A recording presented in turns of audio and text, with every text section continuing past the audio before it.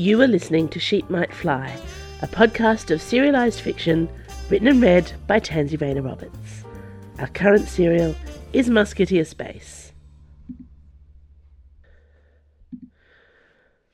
Chapter 49. I Just Called to Say I'm Grounded. The four of them hustled off the bridge, and along a series of grey corridors on the bastion, which mostly went around in circles.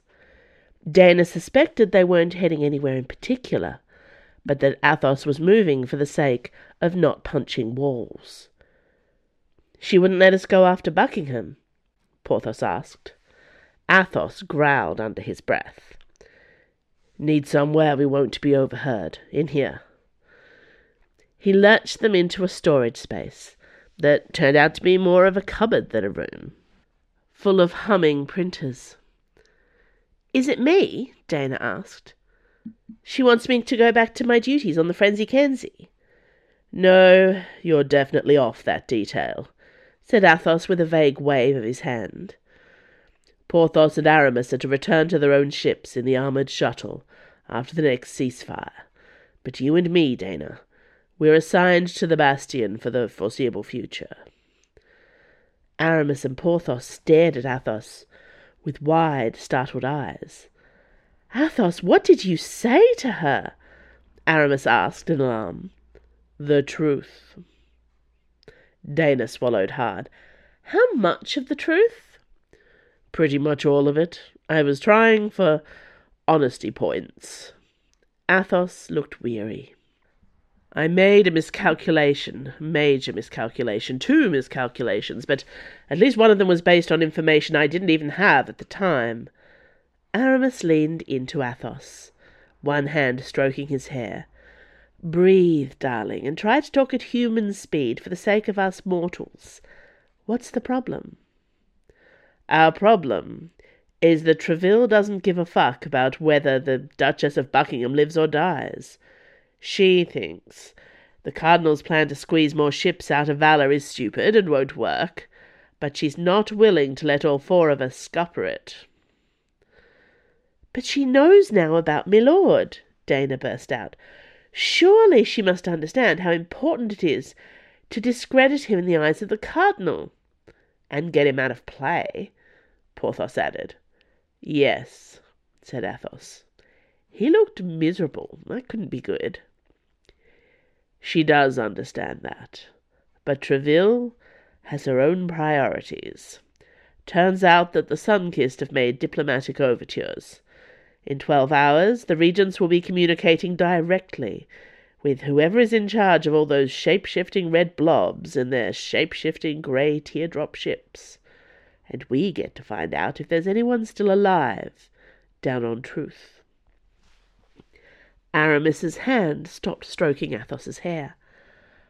"Oh, I can see how that is more important than an assassination attempt on Valor." "But that has nothing to do with us," repeated Dana. "Not directly, at least, right?" She was still trying to get her head around the part where she had been released from her duties on the supplies transport. Why? Athos gave Dana an apologetic look. "The problem is, the other problem, on a very long list of problems, is that I just revealed to Tréville that you and I have both had recent personal experience with a sun-kissed spy. So she wants to keep us here on the bastion, in order to answer all the intrusive and embarrassing questions that may or may not come up during the negotiations with the sun-kissed." Dana let her head fall back against the nearest printer, with a thunk. "You know," Porthos said, after a moment of long and awkward silence, "I always thought that if one of us got entangled in a highly political alien sex scandal, it would be Aramis." Dana kicked her in the ankle. "What now?" Aramis asked. "How long before Porthos and I have to be back on regular duty?" 2 hours, until the next shuttle back to Chaillot Station," said Athos, "which gives us a short window in which to save the Duchess of Buckingham's life and screw over Milord de Winter without leaving the war zone. Any suggestions?" Chevreuse, obviously, said Aramis. Yes, said Athos, she can warn Buck at least. Maybe send support, though we're going to need someone on the ground. Who do we know on valour? The Countess of Clarick, said Dana thoughtfully. That took Athos aback. You mean the one with all the new aristocrat wanker friends we had the duel against? She's my lord's sister-in-law. She's crazy loyal about her family, but I don't know if she'd still be on his side if she knew the truth about what he is and where he comes from. Devious, Athos said. I like it. There's also the embarrassing possibility that I'm still married to the bastard, so I get to have a delightful conversation with her about breach of contract and bigamy. Porthos, got any convenient boyfriends in positions of power, influence, or really sharp swords anywhere on valour who could get to Buck before my lord does? My boyfriends tend to be conveniently located around Paris, said Porthos. Not that it's not still faster to get to valour from Paris than from here, but... She looked at Aramis, who rolled her eyes and groaned with genuine pain. No, it's not a bad idea. It's a terrible idea. Well, if you will go having affairs with married women who storm off to become important people on other planets... But she hates me. We're not talking about Chevreuse again, are we? Asked Athos. Felton, sighed Aramis. We're talking about Jan Felton, who quit the Red Hammers to take up a position as a planetary marshal on Castilian 2 years ago. Athos blinked again. But Jan Felton hates you.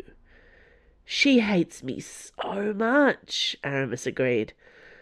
We'll bring her in. Can't afford to be choosy. Comm centre. Let's get messaging. Athos made a shooing motion and pushed Aramis and Porthos out of the printer cupboard.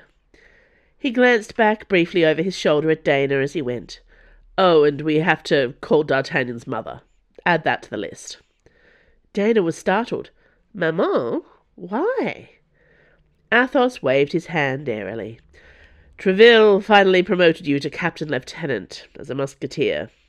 Mothers like to know that sort of thing. Aramis and Porthos crowed with delight. Athos grabbed each of them by the neck and propelled them along the corridor, leaving Dana gaping on her own in a cupboard full of printers. What? Was all she could think of to say. No, really? What? The Saint-Gervais, aka the Bastion, had many facilities and resources not enjoyed by standard fleet ships. Not only the impregnable shielding and a complete inability to use offensive weaponry, but also a state-of-the-art comms centre. Athos had been right to bring them here. The Bastion was designed to be the final holdout for high-ranking personnel, and not only boasted a good range of highly secured military frequencies, the lines of communications that made jump engines feasible, but the luxury of privacy booths and access to those same securities for personal calls. Aramis and Porthos stayed long enough for Aramis to make discreet calls to Chevreuse and to Marshal Felton. They had to leave after that, queuing for the shuttle back to Chaillot Station, so they could return to their ships and the fleet. Dana knew that it was less dangerous for Aramis and Porthos to fly back on the official shuttle than it had been with Athos in the Pistachio, dodging and weaving the laser blasts from the Sun-Kissed on their way here. But it felt worse somehow, whenever the four of them were separated. Not Dana and her 3 musketeers, they were the 4 musketeers now. It would take her a while to get used to that idea. Athos was enclosed in one of the privacy booths, continuing a long and possibly painful conversation with Bianca de Winter, the Countess of Clarick. Dana had squeezed in there with him long enough to make the introductions, should B fail to recognise the man who had so effortlessly kebabbed one of her friends with a rapier-length pilot slice back on Paris Satellite. But she withdrew once Athos began telling his story. Dana was proud of him. He had concealed his true identity for so long, keeping Athos the Musketeer as far as possible from the troubled and officially deceased Comte de la Fère. Now it was all spilling out for the sake of crown and solar system and the life of the Duchess of Buckingham. What would Athos do without that layer of secrecy? They had attempted to get a call directly through to Villiers' house, where the Duchess of Buckingham lived, according to the app Planchet had made for Dana a million years ago, which gathered all of Buck's appearances on the gossip node. The athletic Duchess had become a digital hermit in recent weeks. There was no hint that she'd stepped outside her home in days. So why wouldn't she accept the call? They kept trying. Perhaps Chevreuse would have better luck. Dana leaned back against the smooth white curve of the privacy booth wall, wondering if Athos was done with his call yet, and whether B would prove to be an ally. They had decided to tell her the truth. It wasn't like Athos had not already tipped Milord off that they knew his plans. At least, and it was a small thing to be grateful for, Milord no longer had that sealed stud from the cardinal, promising amnesty for any crime he cared to commit. Dana had been trying very hard not to think about the fact that Milord wanted her death as a personal reward. Worst fling ever. She hit the call key again and watched a still image of Villiers' house in the Duchy of Buckingham on the continent of Castilian, on the planet Valor, fill the screen as she waited for the signal to tell her that the call had not been accepted. This time, the screen flickered and gave way to a friendly amber-brown face with gold scales running down the edge of his cheek and neck, and blue-tipped, spiky black hair. God damn, she had forgotten how beautiful Conrad Sue was. He wore loose practice gear, caught in the middle of laughing at someone else's joke. "Villiers' house," he said, and did a double take at the screen. "Holy shit!" "Hey," said Dana, laughing at him. "Miss me?" "Always," Conrad said, recovering a little of his usual swagger. "How did you even know I was hiding out here?" "I didn't. I called for Buck." "Now I am disappointed." Conrad pulled an expression that made her want to reach through the screen and smack him, or possibly kiss his face off. Yeah, who was she even kidding with those options? "I'm being serious," she told him. "Has anything unusual happened lately?" "Oh, Buck keeps to herself. I've hardly managed to get her to joust with me at all, though she has a kick-ass zero-G practice tank in her back garden. Luckily she hires security guards who like their sport, so I can usually find someone off duty to play with me. Keeps me from going completely stir-crazy."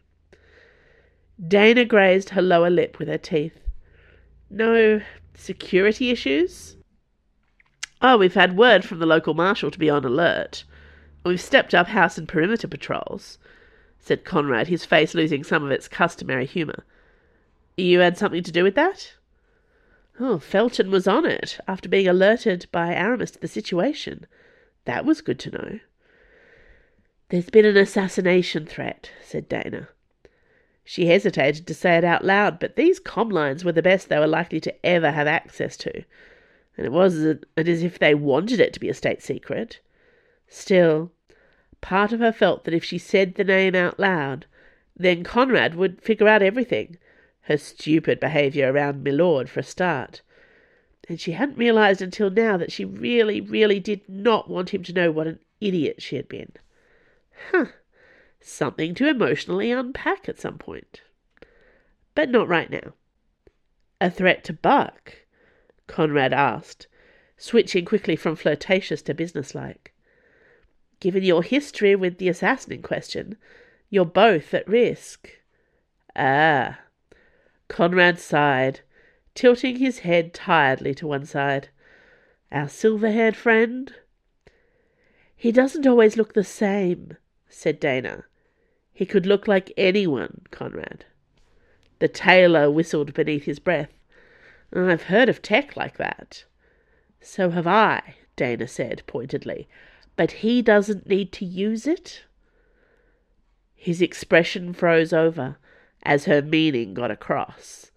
There was only one known alien race that could change their faces as easily as their clothes, and the solar system were currently at war with them. Fuck, said Conrad. I know. I mean, fuck, we took on new security today, Dana. He's not there yet, Dana assured him. He can't be. He was on Shalo Station less than 6 hours ago. Even if he uses jump, even if he switches ships at peace, so there's no waiting, it'll be at least another day before he gets to Valor. But when he gets here, Conrad said somberly, he could look like anyone, and he'll be gunning for Buck. Dana could see his brain working behind his eyes. He was already figuring out the best way to keep the Duchess safe. Conrad had spent his whole life doing this for Alec, and now he had another selfish, privileged new aristocrat to babysit. Get out of there, Dana urged him. Hop a transport for Paris. You're not his target yet.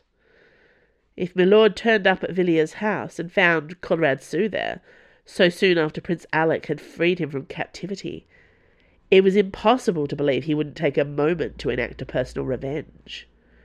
Yeah, that's not going to happen, said Conrad with a biting smile. Anything else I should know? Dana hesitated. There was something else, something that had been churning around in her head since her own first trip to Valor. She hadn't articulated it to Athos and the others. She wasn't sure if it was too crazy for even them to accept. When I met Buck, she said slowly, you know, when I went to collect that mission you sent me on, secured line or no secured line, she was not going to say the words Prince Consort's diamond studs aloud. I remember, said Conrad, his mouth curving into a smile that made Dana feel warm all over. She was having a breakdown. She seemed to think... She called him Winter. She said that a version of him, the scary silver-haired assassin, was actually inside her head, watching her. She kept herself drugged or drunk or both to keep him at bay. It could just be paranoia, but she could be compromised, Conrad said slowly. I get you.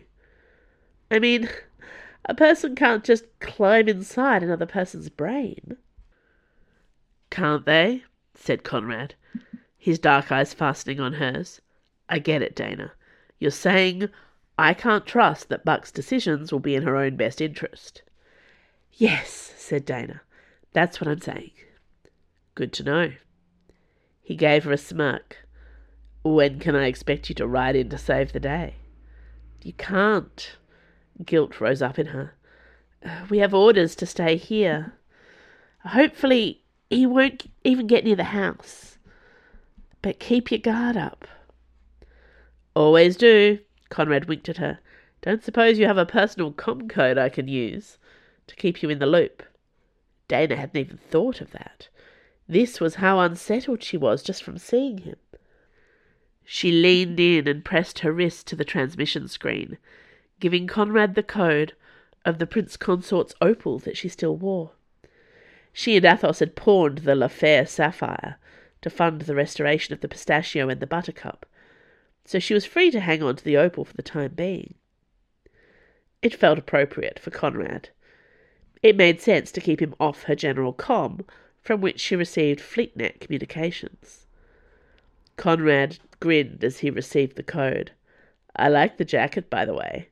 The musketeer look is so hot this season. Dana felt her cheeks grow warm. It belongs to Aramis. I haven't had a chance to print one of my own yet, but she didn't want me to wait. I assume that means congratulations are in order, Conrad said. Captain D'Artagnan, I knew you were going places the first time I laid eyes on you. Oh? Was that before or after I tackled you to the ground? Definitely during. He kissed his palm and pressed it to the screen. Take care of yourself, Dana. With that whole interstellar war thing you've got going on over there. Come home in one piece, yeah?